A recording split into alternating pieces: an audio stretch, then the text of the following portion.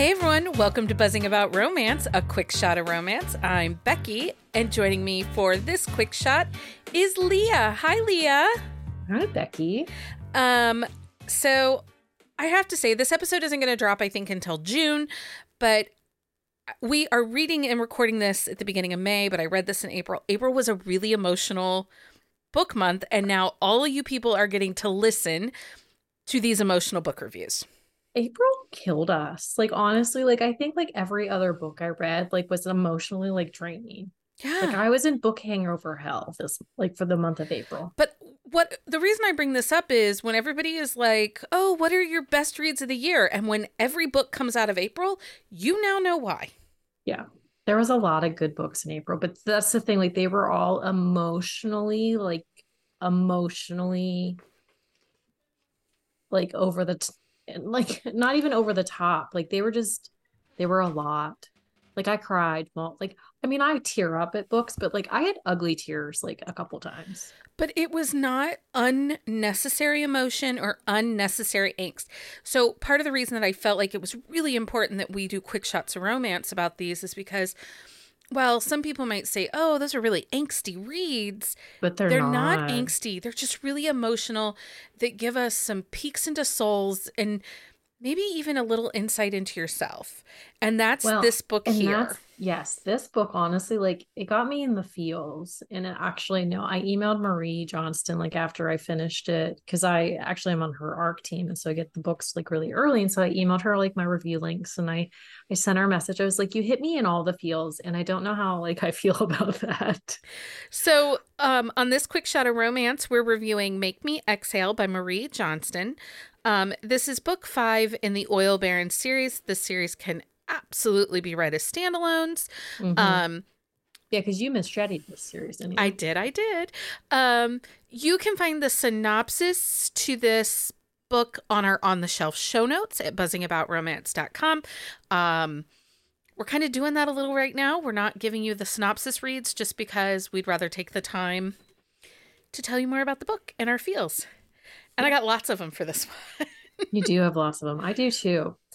But this book was released March 10th of 2023. The tropes are small town, age gap, grumpy sunshine. It's a foodie beer romance, DIY. It is a slow burn.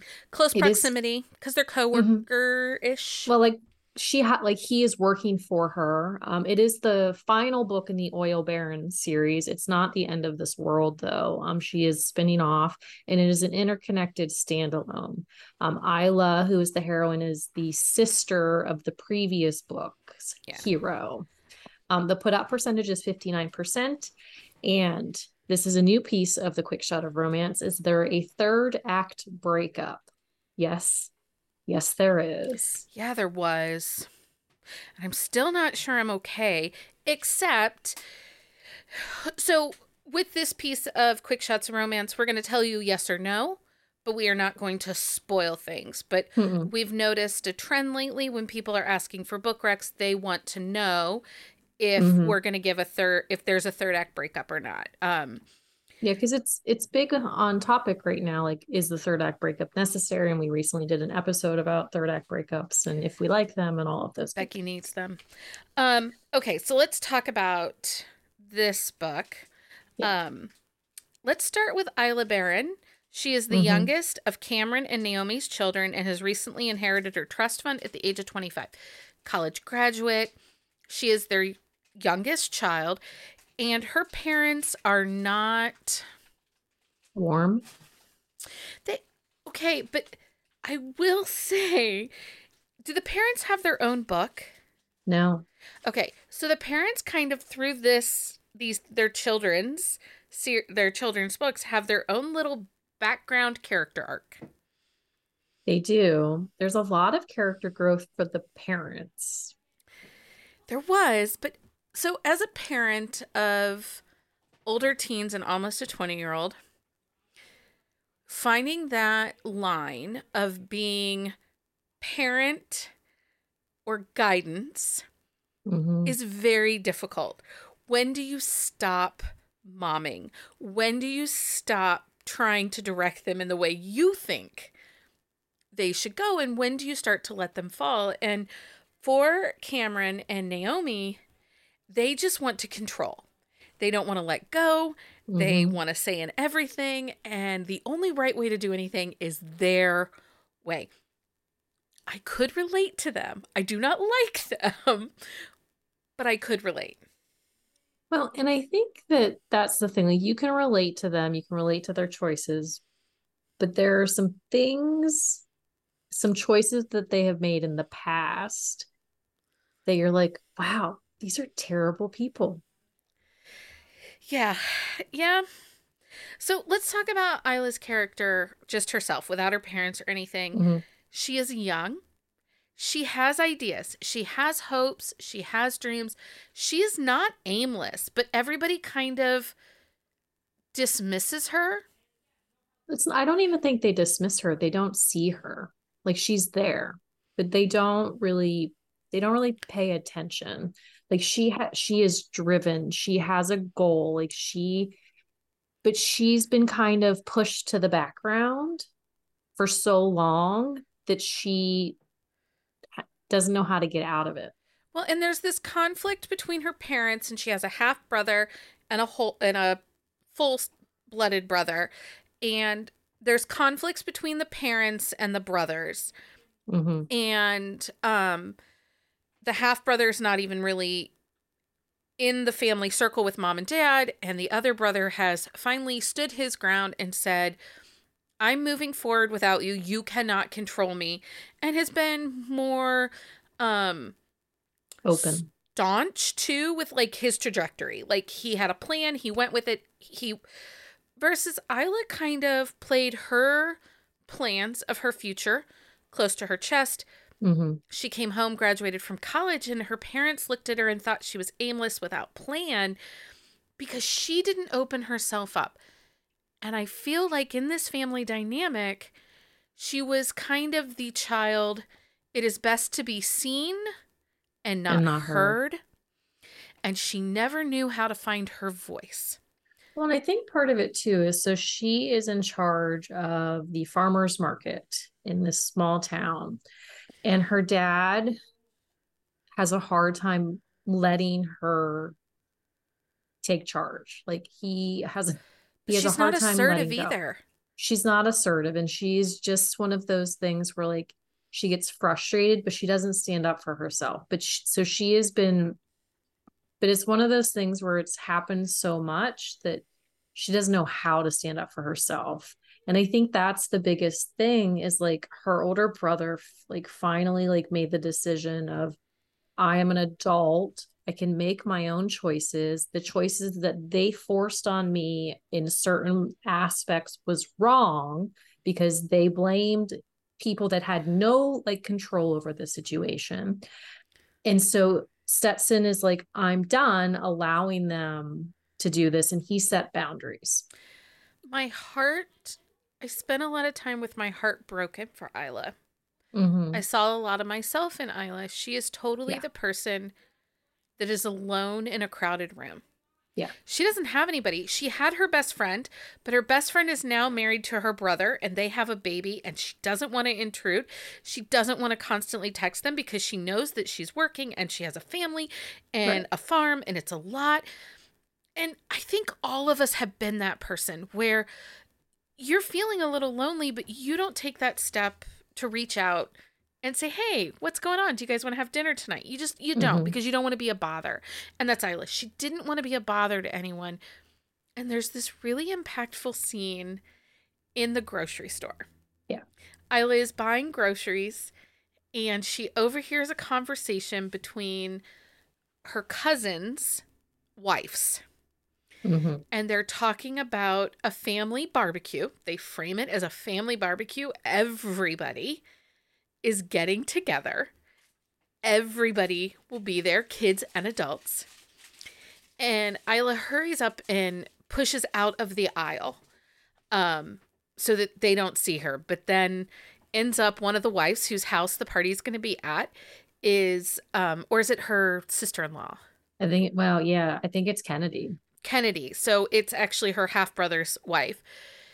The Kennedy invites Isla last minute Mm-hmm. Because, and Isla feels, and I feel it too, like she was only invited because they know she overheard. Yeah, it was totally a pity invite.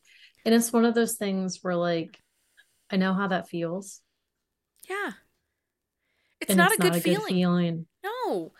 And as much as now, Isla, you would think like, it's kind of poor little rich girl, but she's never down on herself.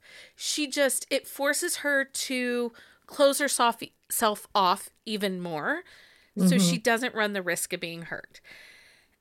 Well, and there's a moment with her best friend like who feels really bad that this is happening, but like when you're a new mom, it's overwhelming. But at the same time, It is overwhelming, but if you, but having at the read same her time, book and all the the stuff, relationship that they had, it was very frustrating that it happened the way that it did. but I felt like even she and Stetson treated Isla like an afterthought. Mm-hmm. And and again, I understand we're all consumed, when you're a mom, you're consumed with your kids. Like Yeah. all of these characterizations, the way they were written, they all make sense. It makes for an impactful story. Um, and it deals with a lot of big emotions, which I love in a romance book. I love when we get these big emotions that are really authentic. Mm-hmm. We've been the young mom. We've Yeah. been the person left out. We've been Mm-hmm. the daughter who's holding the expectations. Like, we've done all these things. And to read in a book, it gives you kind of a little boost of like, I'm not alone. And I love Yeah. that in a romance story. I like that the way this is written by Marie Johnston, I feel a little less alone today than I did before I read it.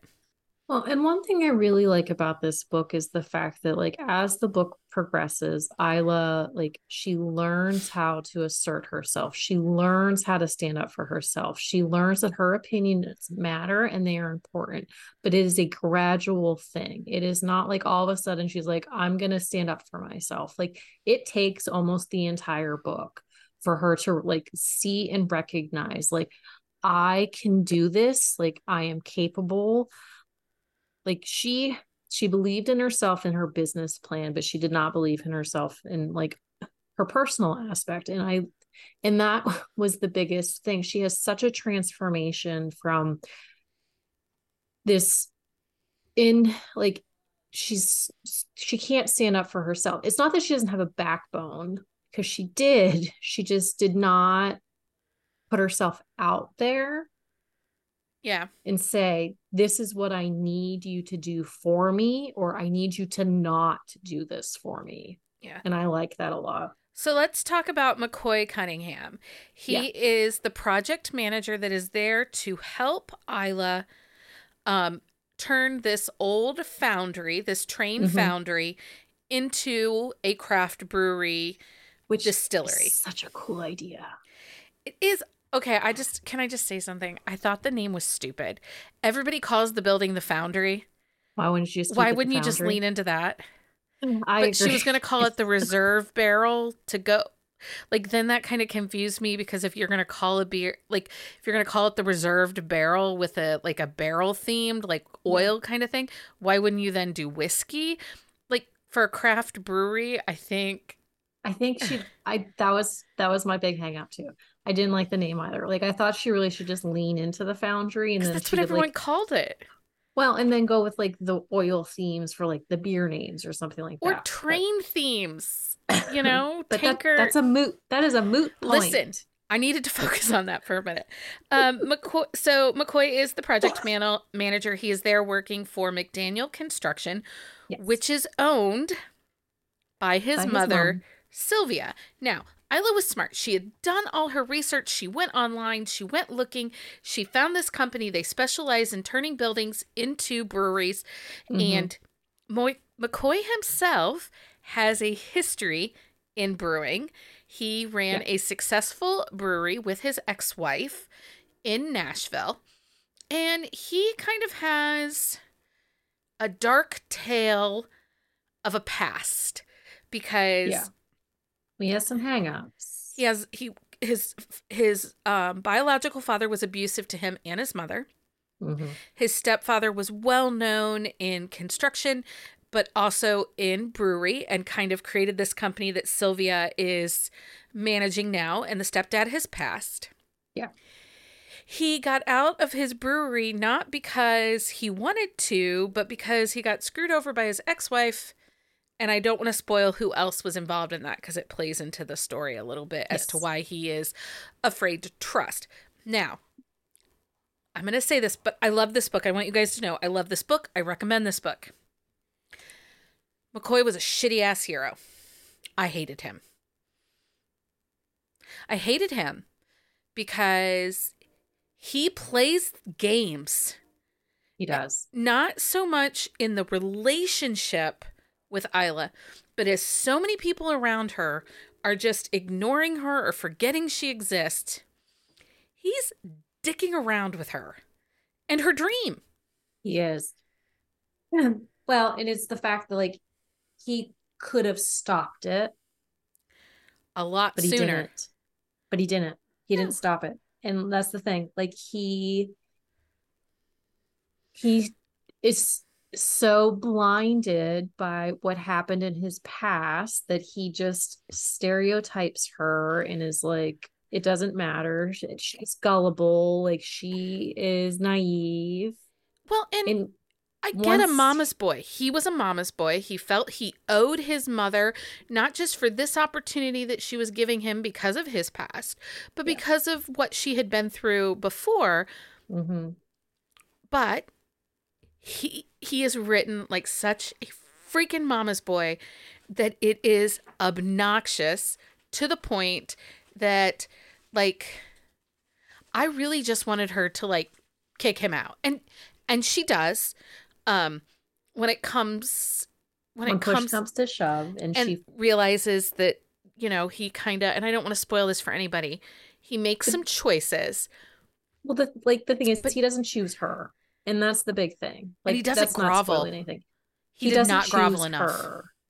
No, when he comes back, because there is a third act breakup, he does not grovel enough to, in my opinion, for her to be like, come on back. Yeah. We'll do this together. Like, he does grovel a little bit though, so he's not a Nico level of non-groveling. No. Like, kick him to the curb. Honestly, if the emotions hadn't been so good in this book, I probably would have chucked my Kindle and been done. But because of the way that it's written and the emotion that's written into it, I just identified so much with Isla and her journey that I didn't care about McCoy, and what a dummy he is. Yeah, he is a dummy, and it's one of those things where the emotion and Isla really carry this book in her story. And honestly, Cameron and Naomi, like their secondary story of growth, like they make this book. They do. And honestly, like I loved Stetson and his story with Isla's best friend. I thought that book was great. We did a happy hour with Marie. It was a great read. But in this book, I don't have a lot of love for them right now. Like, so maybe she needs to write us like an extended epilogue, a newsletter exclusive or something that makes me love the family again. Because like, I'm fine to go on to the next series. I'm excited for it. I know where she's going when she's spinning this off. But there were things in this, especially McCoy. And well, but I wonder if we did not identify with Isla the way that we do, if we would have different feelings about it. And we might. I think that's part of it. Like the fact that like we do have similar issues. But I also think, especially for Isla, she had a not great relationship with her mother. Yeah. Like there was animosity, there was a lot of angst between her and her mother. So she thought she had found this very formidable but compassionate businesswoman in Sylvia. And at the end of the day, instead of Naomi and Cameron being the villains like they had been in previous books, Sylvia and by default McCoy become the villains. Yeah. And I don't think there was enough redemption. Like, I was okay with them getting together. I'm okay with their happily ever after. I totally believe in it. But I wouldn't have invited Sylvia to the wedding or the opening or anything. No. I mean, unless you're wearing your petty pants. I would have been wearing my petty pants big because she did some. Anyway, she did her dirty. We'll just say that. She did her dirty. I'm not going to spoil it for anybody, but just be prepared that it's the emotion in this book that saves it. It's the emotion in this book that carries it. Like, honestly, it carries it. It's a good read. You do not want to miss it, but you will want to do some dick punching. A lot. Just throwing that out there. Anyway, anything else we should know about? No, just read the book. But you can start with this one, and then you can go back to book 1 and work your way through, or you can just really start wherever. They're all delightful. Okay. Leah, thank you for joining me for this quick shot of romance. Anytime. Until next time, everyone. Happy reading, everybody. Find us on Instagram at BuzzingAboutRomance or on Twitter at BuzzingRomance. If you like the podcast, please leave a review. If you'd like to support us directly, join the Bookcase and Coffee Patreon and receive exclusive content only available to Patreon members. Check out bookcaseandcoffee.com for our on-the-shelf show notes.